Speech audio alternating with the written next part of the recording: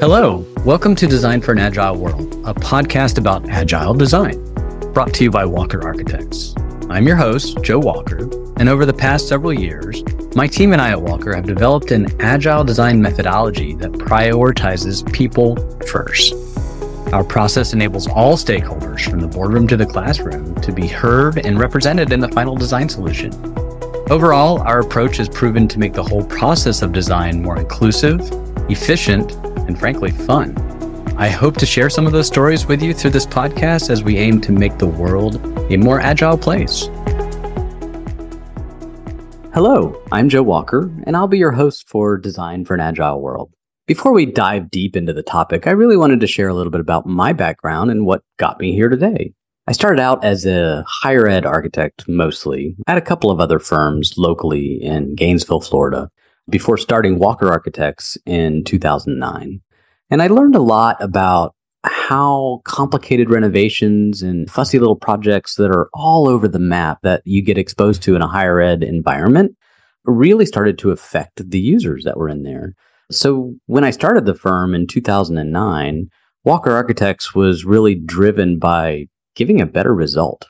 And we focused on our pedigree, which was in higher ed, across the entire state university system.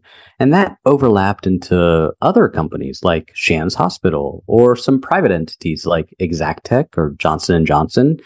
And that evolved into some federal contracts, folks like the National Park Service or the Nature Conservancy. And we've used that whole breadth of experience to really hone our craft.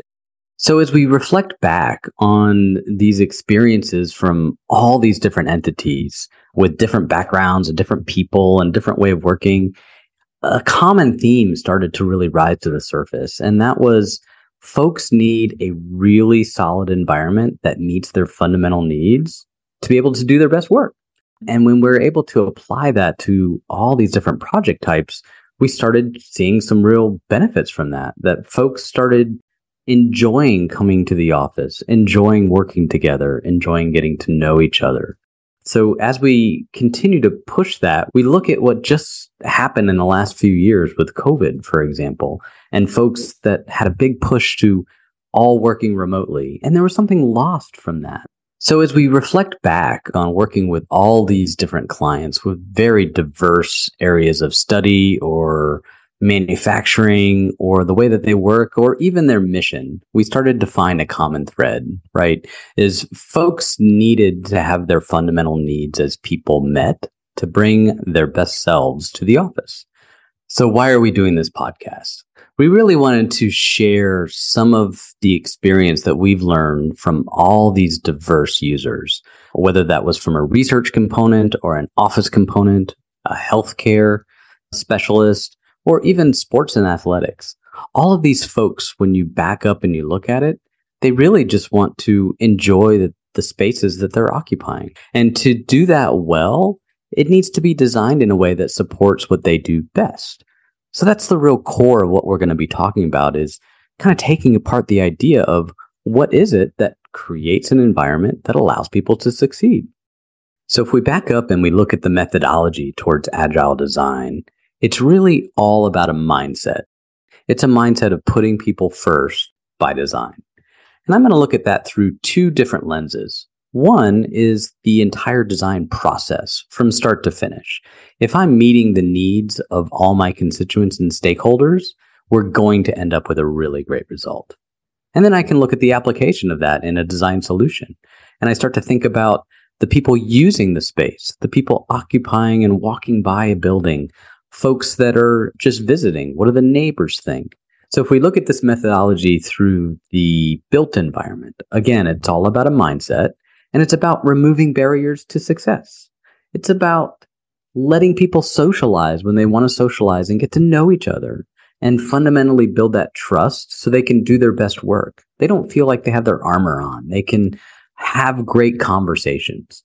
And it's also allowing folks to pull back and have a private moment where they need to remove all the distractions of the world and really focus on the work that they're trying to accomplish, whether that's really thinking through a problem or being thoughtful about the content that they're creating and writing. I'm really excited about what this season is going to bring to the table. We're going to talk with folks that are completely immersed in the research and the thinking behind why people do what they do. We're going to be talking to other designers that have brought new and exciting ideas to the table. We're going to be talking to different folks that are really subject matter specialists, and maybe some owners that were afraid of immersing them into a new environment that was unfamiliar, but have come out the other side really excited and now champions of why a space can actually make their daily lives better. I really appreciate you all going on this journey with me as we're having these great conversations. And I want to remind everyone that it is really all about a mindset. It's a mindset to how we approach our daily lives and how we can bring a really positive mindset to get a great result for the world that we live in. Thanks for listening to the Design for an Agile World podcast. I hope you enjoyed the discussion and are leaving inspired. If you're looking for resources related to Agile design, or if you want to suggest future topics and guests for our show, please visit our webpage at www.walker-arch.com. And if you enjoyed the episode, please let us know, leave a review, and subscribe to the show. See you next time.